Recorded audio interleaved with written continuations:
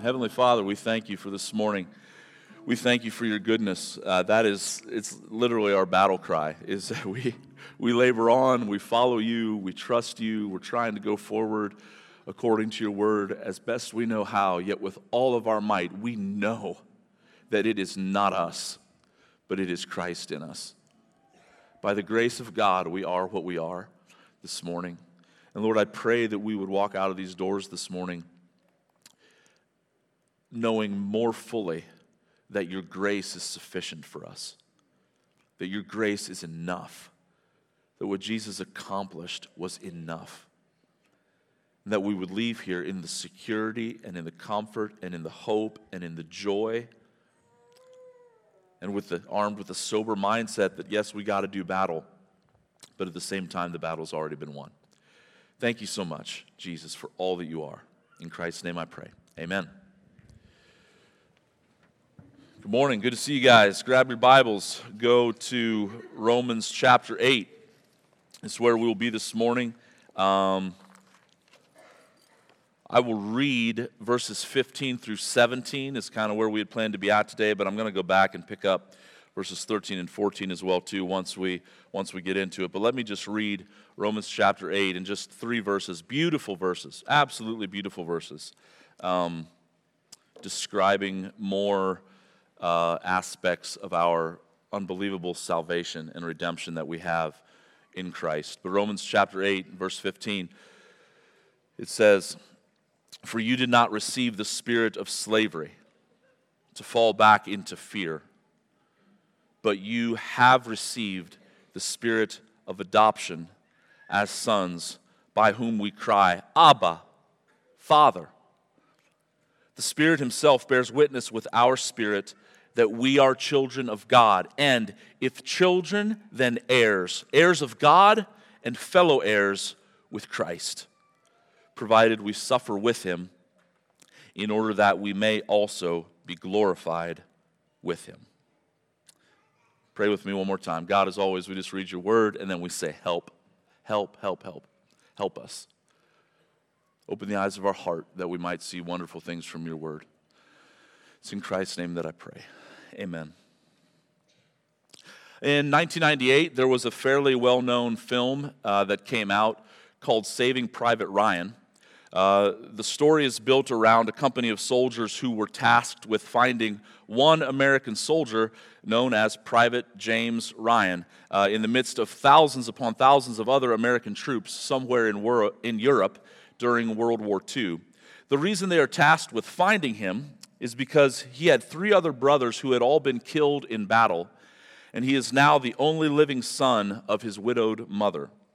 And while the movie was made famous for many of the choreographed battle scenes, the real kind of tension that exists in the film are the 2 identities that arise of this one soldier named Private Ryan, who would have been indistinguishable and in many ways somewhat unimportant from the thousands of other soldiers in the battle, but was now at the center of the attention of the United States military because another identity had arisen to the surface.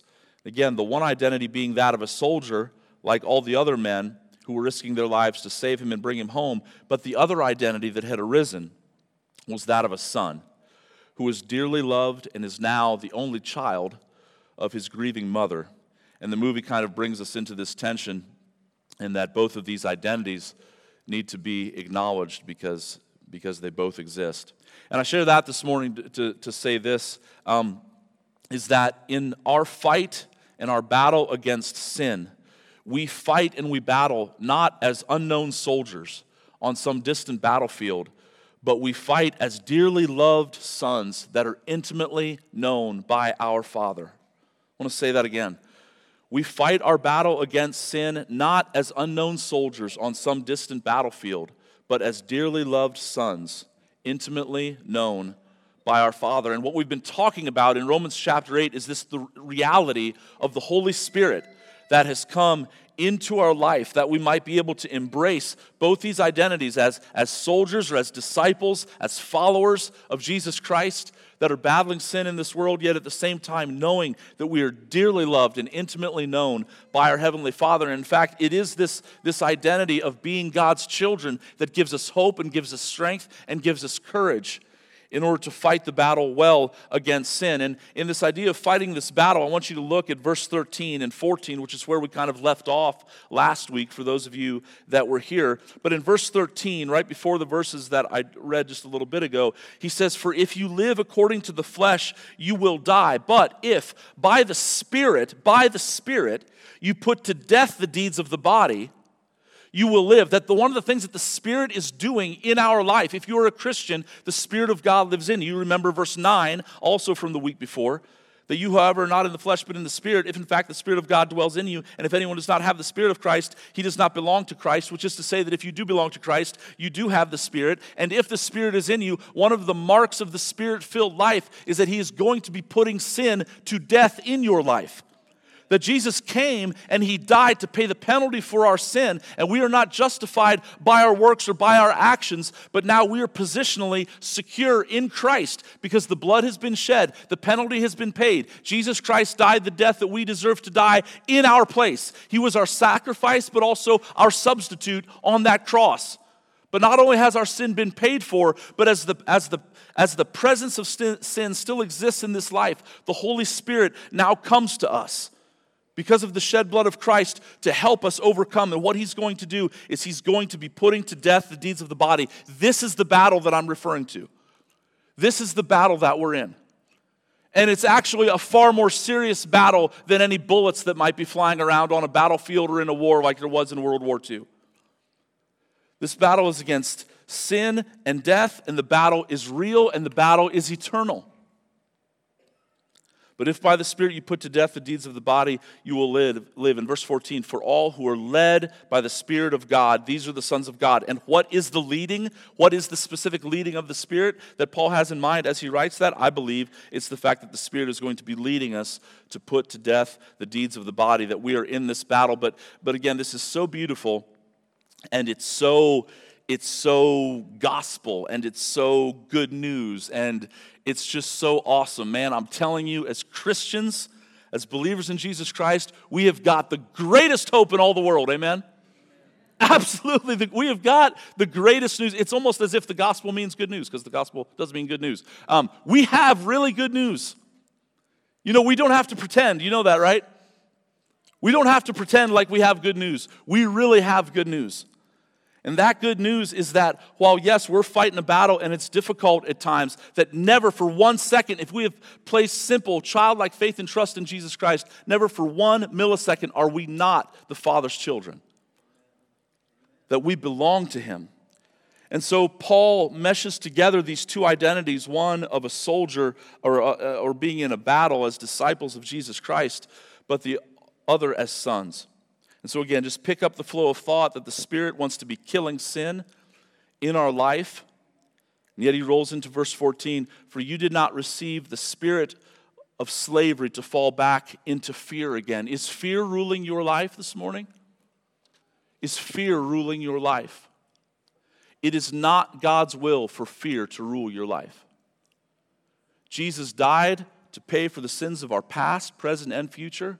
He's with us now in spirit, and our future is secure in Christ. And we're going to see that. But he's not called us to live in fear. He says, but he contrasts this not spirit of fear with, you've received the spirit of adoption as sons, by whom we cry, Abba, Father. And I want to talk a little bit about this cry. This cry is very important. This idea of crying out for our Father is very central to the Christian life. It's a very strong word. The actual word, kratzo, is the Greek word for cry in the Greek, which was originally written in. And it's somewhat of a violent kind of forceful term. It's used around 50 times, if I remember correctly, in the New Testament. And almost every single time it's used in the context of not just, I'm crying out kind of weakly here with my little voice. This is my cry. But it's help. He's not saying, Abba, Father. It's Abba, Father. This is the kratzo, the cry that the Spirit is going to produce in the exact same people that are battling sin. And this is necessary, amen? How else do you fight a battle other than with a cry at the same time? And so yes, while the Spirit wants to be crucifying sin in our life, He is also crying out from us that we are children of God. When a child is born, one of the first things they'll usually do is they kind of bring them out into the world is they're listening for a cry. And if the cry is not there, they'll kind of hold them up and maybe paddle their little bottom. Why? Because they want them to cry. Why do they want them to cry? Because the cry is the sign of life. The cry is the sign that they're breathing, that they are alive. And this cry in us, this is like at the foundation, at the center, at the very bottom of the Christian life. The Christian life is not just academic. It's not just intellectual. Hear me, we're never to turn off our brains. We're never to not be discerning. But it's not just that. It's not just all classroom work and studying. There is a cry at the center of the Christian life, produced by the Spirit in God's people, that is a mark of our wanting to be with Him. Many times when this word is used at other places in the Gospels, it was this kratzo. It was the same word that was used of the demons coming that would be in people, and they would cry out before Jesus. And one of the kind of great ironies that Mark sets up in Mark's Gospel is that throughout Mark's Gospel, everybody's asking, who is this? Who is this? Who is this guy, Jesus? Who is He? And everybody, some people don't know, and others think He's one thing, and other things, people think He's a prophet, some think He's the Messiah. But there's this great controversy. But one of the things that's kind of ironic about it is that the demons know who He is. The demons know He's the Son of God, and they always come up, and they come running, and they cry out. And the point being is that in the midst of kind of this question of who He is, the demons actually come, and in crying out, they point to what the reality really is.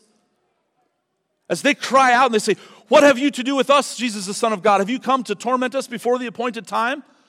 They know what their end is. They know where it's going. And in crying out, it pointed everybody that was watching around Him to the reality that there's something different about this Jesus. He really is the Son of God. And in the same way, when we cry out, it is evidence to a watching world that we don't belong to this world, but we belong to our Heavenly Father who is in heaven. This is probably happening, maybe, I hope not, but it's probably happening right now up there in the nursery. There are kids that with caregivers, and trust me, they're being taken well care of, but many times it's, you've got that little thing as parents, you've probably been through this, every parent goes through it, where you kind of hand them off to the nursery and the kid's still crying for who? They're crying for their mother. They're crying for their father. Why? Because those two individuals alone are their parents, not somebody else. And while they might be in the arms of another, they want to be with their parent. And moms, don't feel bad. Your kids are safe right now. Don't get up and go get them. I'm sure they're fine being taken care of. But I'm just saying it points to the cry points to the reality of who they belong to, you see.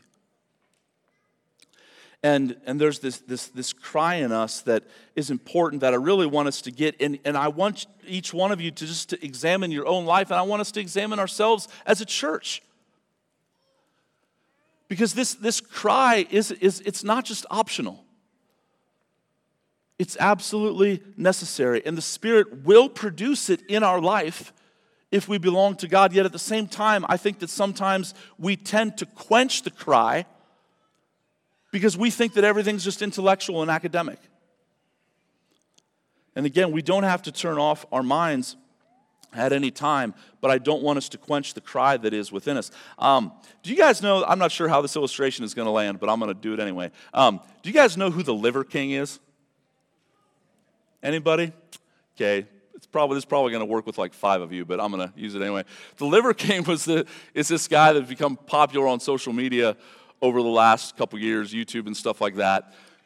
And I mean, he's just like super muscular, jacked, 6-pack. I mean, just ripped. And his kind of thing was he would try to promote this primal way of living. And allegedly, he would like there's pictures of him, with his shirt off, his big old beard, and he'd have like a big piece of meat like over his shoulder, and he supposedly just like ate raw meat, and he's like, I don't know what the other primal tenets were that he said, but like you eat meat, I know that, and liver in particularly, and you get a lot of sunshine, and you just walk around in the woods and lift heavy things, and that's good, I guess. I don't know. But he's had these primal tenets that we live by. Well, so ironically, a couple months ago, it came out, scandal of scandals, that Liver King wasn't actually living by his like 7 primal tenets or whatever, but in reality, he was spending $10,000 to $15,000 a month on anabolic steroids. Yeah, true story. So he was taking a serious stack of pharmaceuticals, and so it wasn't the primal living that made him that way. It was these other things. And again, you're like, where's he going with this? Well, let me try to make a point here. The point is that I feel like sometimes in the church, we say that kind of our primal cry, our primal hope, is that it's God alone and crying out to our Father alone, but many times what we're actually doing is living on the man-made pharmaceuticals of self-help and church growth and self-discipline and leadership principles and different things like that. And while it may kind of work for a while on one level, I feel like eventually every Christian in every church gets exposed for what it really is, kind of like the Liver King. And the reality is, either at the center of your life is a cry for your Heavenly Father, or there's something else. There's something just man-made. C.S. Lewis said, if we find in ourselves a desire that nothing in this world can satisfy, the most probable explanation is that we were made for another world. We were made for another world. That's why we're not satisfied here.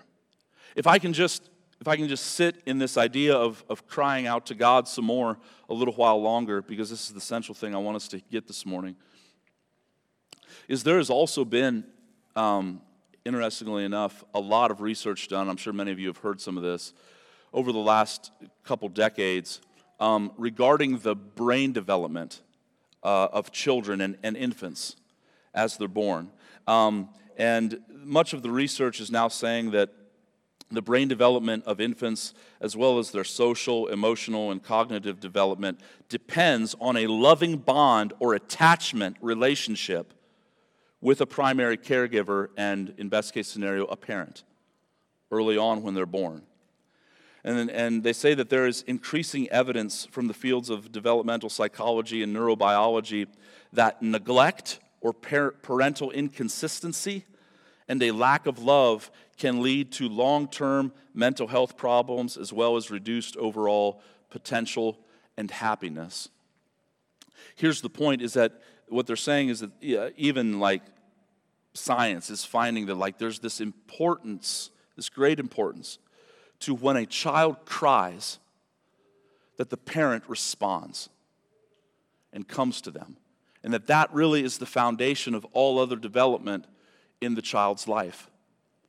And again, I say that because you see the same idea, I think, in our relationship with God, that when you get saved, brother and sister, it doesn't mean things are going to get easy.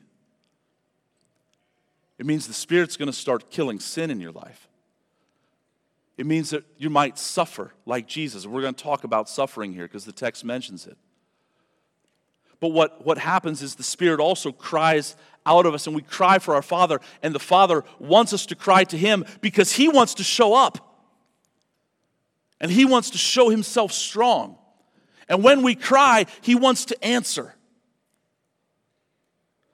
so that we can know that he's dependable. And that relationship, that cry and his response to us, the cry of his children and the Father's response to his children, that is at the foundation of the Christian life. Amen? This is everything. And so don't be surprised when the Spirit or circumstances by the Spirit work in your life in such a way that you have to cry out to him. It's a good thing. Why? Because your Father is wanting to answer. Your Father is wanting to show care to you, and he wants to run to you, and he wants to be with you. This is how it is for us, and if it's for us this way, we should not be surprised by it, because this is how it was for Jesus. In fact, this little phrase, Abba, Father, in Mark chapter 14, when Jesus is praying in the Garden of Gethsemane, and I believe it's other gospel writers write that he was praying so intensely that his sweat became like drops of blood. It says in Mark chapter 14, Jesus prays and he says, "My soul is very sorrowful, even to death. Remain here and watch." And going a little farther, he fell on the ground. And he prayed that if possible, the hour might pass from him. And he prayed this. He said, "Abba, Father, all things are possible for you. Remove this cup from me, yet not what I will, but what you will." You see, in the midst of Jesus' suffering, in the midst of his difficulty, in the midst of him literally going to the cross to crucify not his own sin, but the sin of the world, he cries out for his heavenly Father.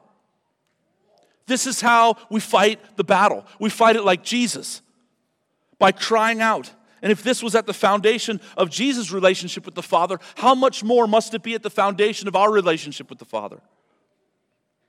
That we take time to cultivate this cry in us, because suffering is absolutely a necessity in the Christian life. In Hebrews 5:7, again, the writer of Hebrews describing Jesus, it says, "In the days of his flesh, Jesus offered up prayers and supplications," listen, "with loud cries and tears." The sinless Son of God lived this life in this sinful world with loud cries and tears to him who was able to save him from death, and he was heard because of his reverence. If the sinless Son of God had to live this life with loud cries and tears, I don't know what makes us think that we're going to be able to get through this battle without loud cries and tears as well. Are you with me? This is how we fight the battle. We fight it like Jesus.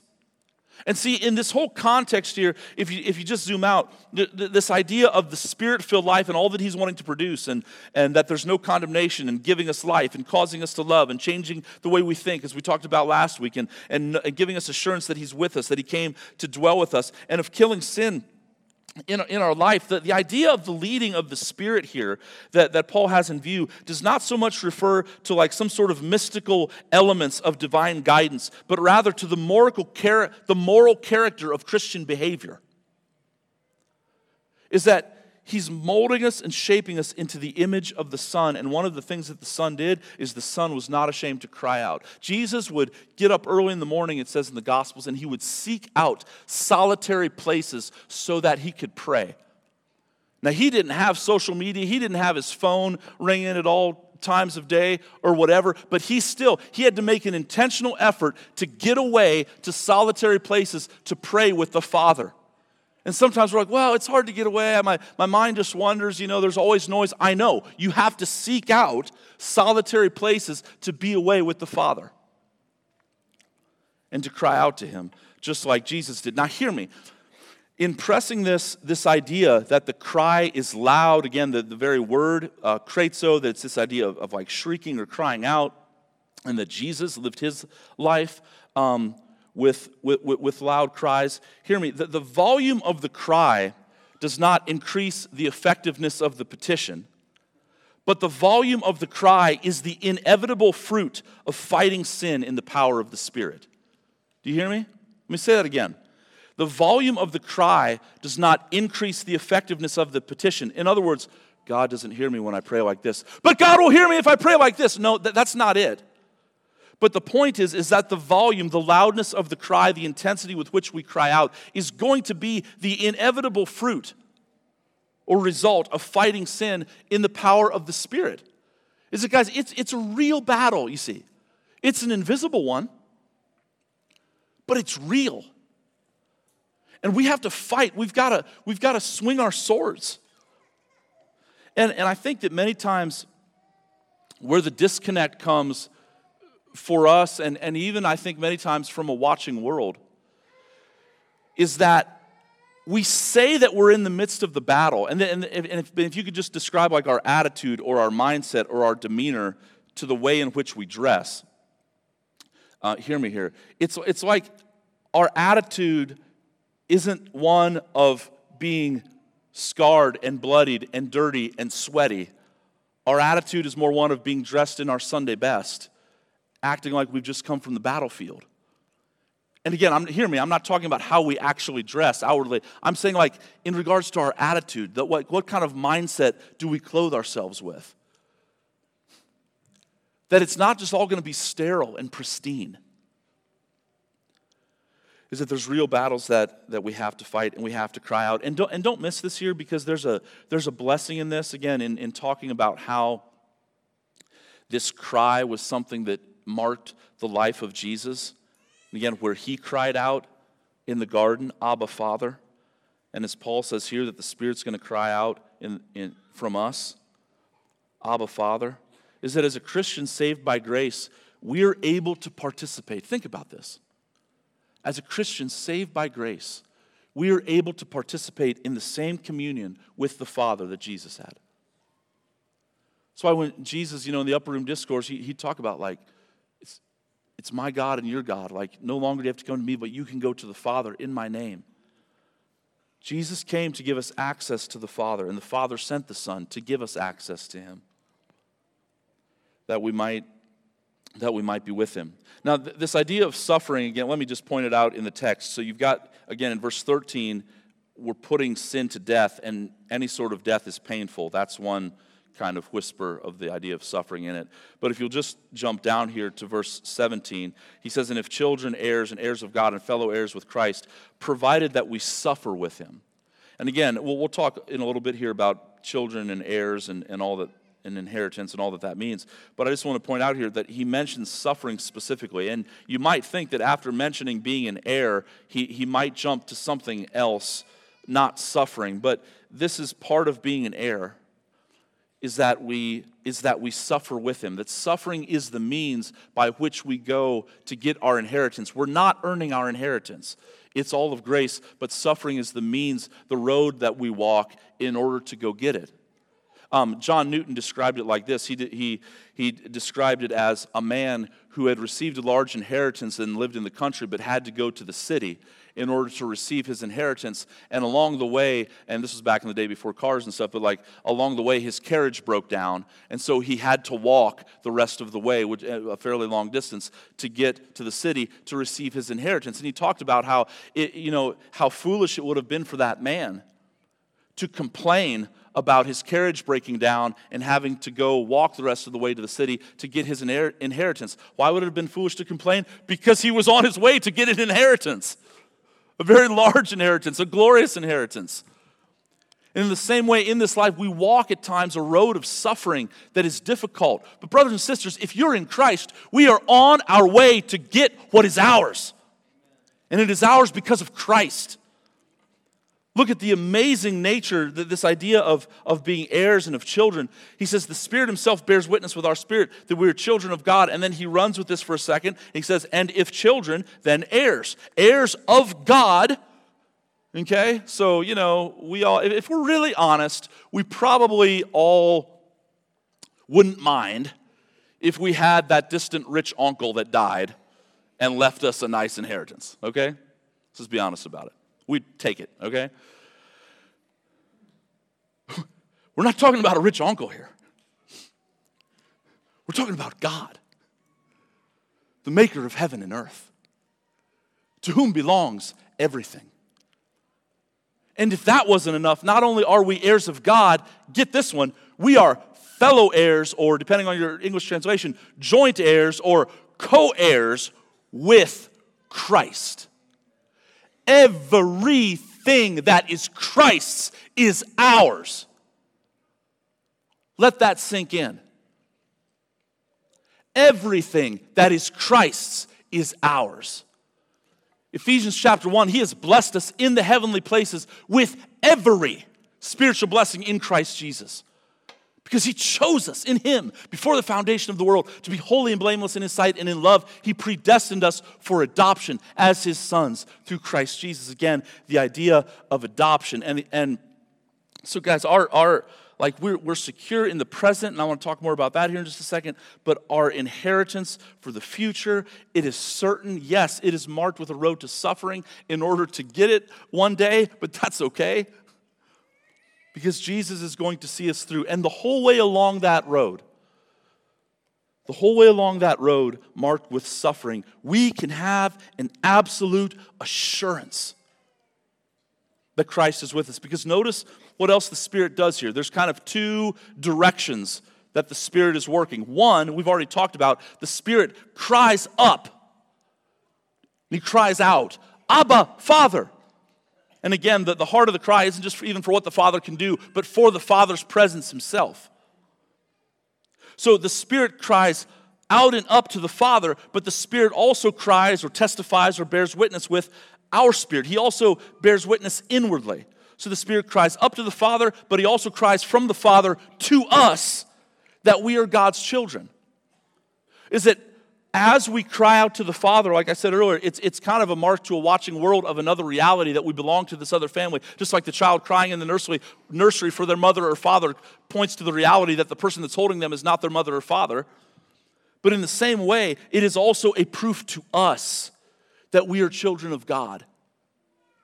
Many people, let me just try to make this as practical and as straightforward as I can. Many people, even if they've trusted in Jesus Christ for their salvation, they still struggle with subjective assurance that they actually belong to God, that they are actually safe, that they are actually his, and that he's not going to leave them, that he's going to see them all the way through to the end. Many people very much struggle with that.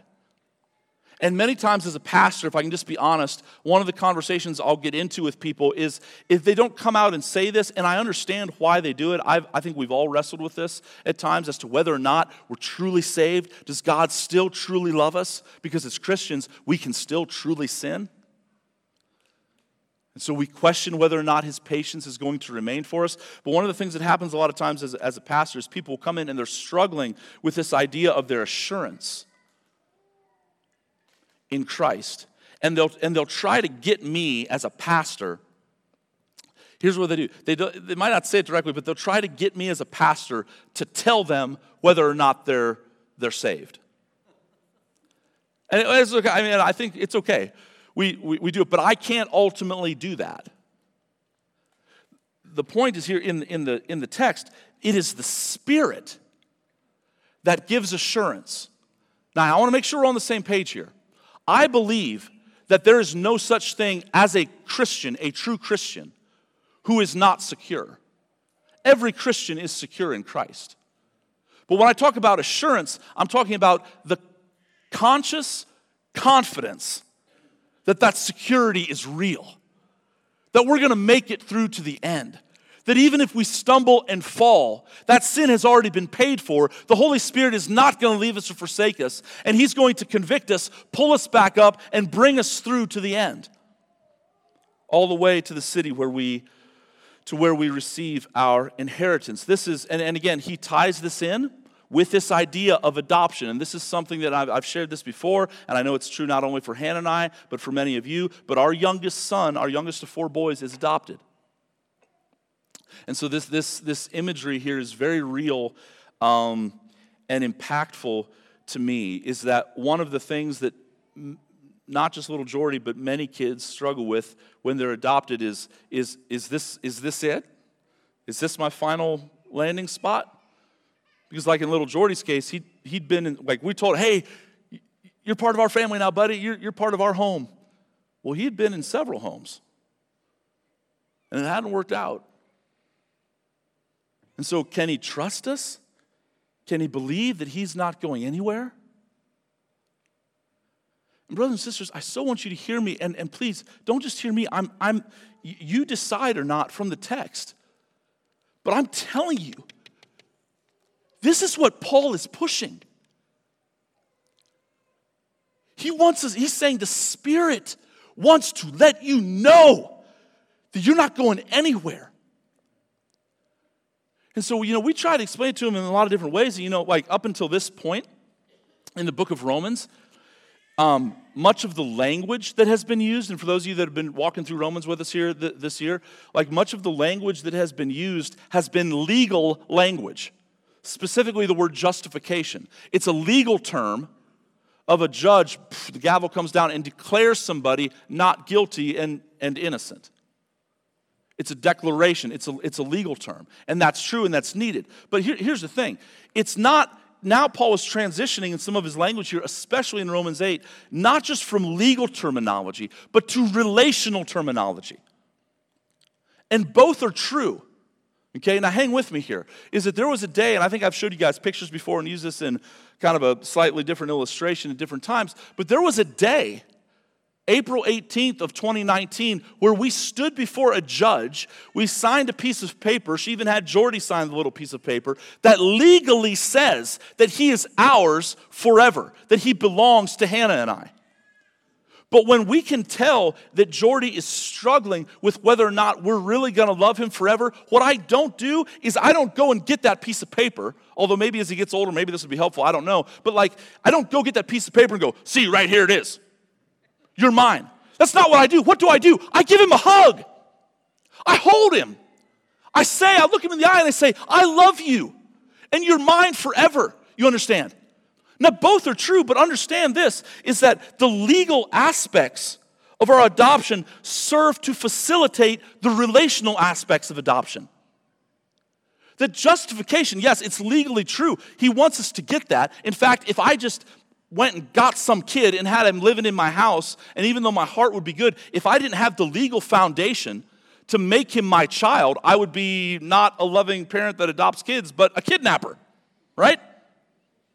So the legalities are absolutely necessary, but the whole point of the legal aspect of it is to facilitate the relational aspect of it, where he lives in my house forever, he is my son. Nothing can change that. And I'm telling you, what Paul is saying here is that the Holy Spirit comes to live in us to remind us again and again and again that you belong to the Father. This is unbelievably good news. You see, the Spirit wants to lead us into assurance that we will be with him forever, even when the battle rages and even when we get wounded, even when we fall, even when sin takes us down. As we just sang, what is our hope? It's not I. It is Christ in us, the hope of glory that's going to see us all the way through to the end. Amen? You follow me? This is such good news. And the Spirit wants to cultivate this in us, this idea of assurance that we might always be his. If you guys are getting baptized, you can go. I'm going to continue to talk for a little bit while you go get changed. We're going to baptize some folks here in a few minutes.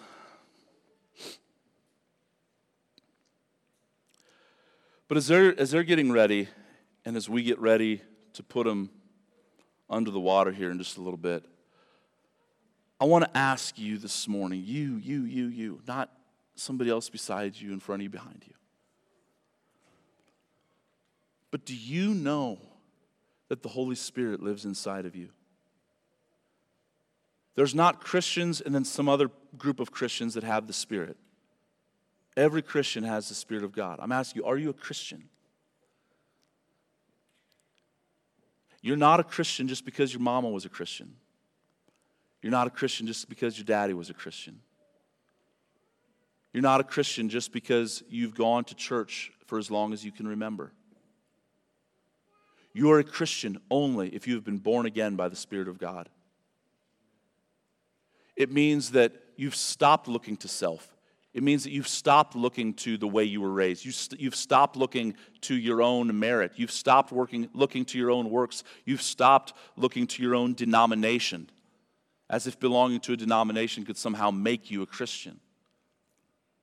You've forsaken all those things and all other worldly things, and you have thrown yourself wholly, fully. You've cried out for God to save you because you believe that your only hope is Jesus Christ, 2,000 years ago, bloodied, hanging on a cross, bearing the wrath of God in our place the wrath that we deserve. That God made him who knew no sin to become sin for us, that in him we might become the righteousness of God, that God took all of the punishment that we deserve and he laid it upon Jesus.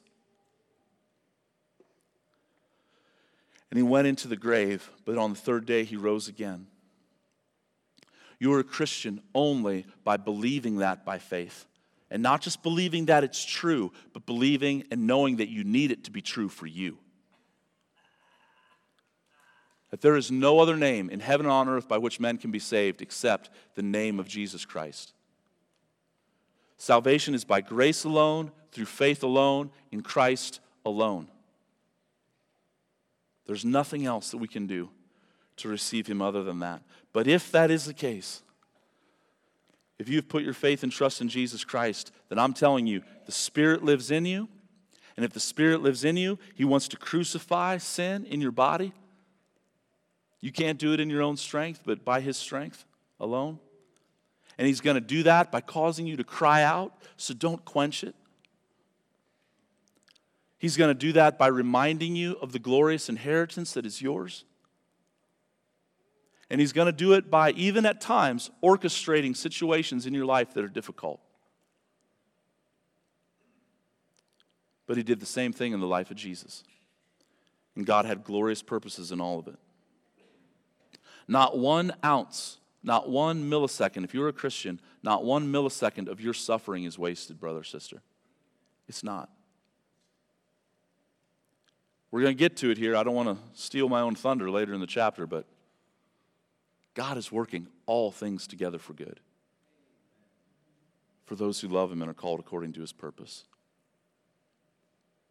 And I guess, just by way of application, I'll close, and hopefully they're behind that curtain. If not, we'll wait some more. But I just want to, I guess if I could, just give you permission. Not that you need it, but maybe just one person in your life to give you permission. I want to give you permission to cry out. If you feel like you need to cry out, maybe right now in this moment, but maybe just in life in general, if you feel like everything's just kind of up in your head, but you feel distant from God, I want to give you permission, but also encourage you and exhort you as your brother in Christ. Brother, sister, this is part of the Christian life. And it's not just a kind of secondary part of it. It is central. It's at the foundation. It's how we grow in every other way. Is that while we might try to grow in other ways, if we don't have a cry for our Heavenly Father at the heart of it, then there's going to be some inconsistencies. So cry out to him. He hears you. And he stands ready to answer. Amen? Let's pray with me. Father, thanks for today. Thank you for your word. I thank you for those that are getting baptized. Lord, I pray that as we all have the privilege here this morning to be witnesses to it, I pray that the act itself would again be an image, a picture, as you intend it to be, to our souls of the good news of all that you've accomplished for us. That we literally, in Christ, we have a new life. We died and were raised with him. In Christ, all of our sins were washed away, not just some. There is therefore now no condemnation for those who are in Christ Jesus. And that your Holy Spirit wants to saturate, wants to soak, drench every ounce of who we are. And as we go and walk through this life, just as there'll be in a little bit over there by that tank, that there will be footprints, the residue of your presence in our life as we walk this life and path even of suffering at times on the road to glory. Thank you for this morning. Thank you that we get to sing to you. Thank you that we get to worship our way through a passage of Scripture. And thank you that we get to worship you now with this ordinance of baptism that you have commanded for your people to follow. In Christ's name I pray. Amen.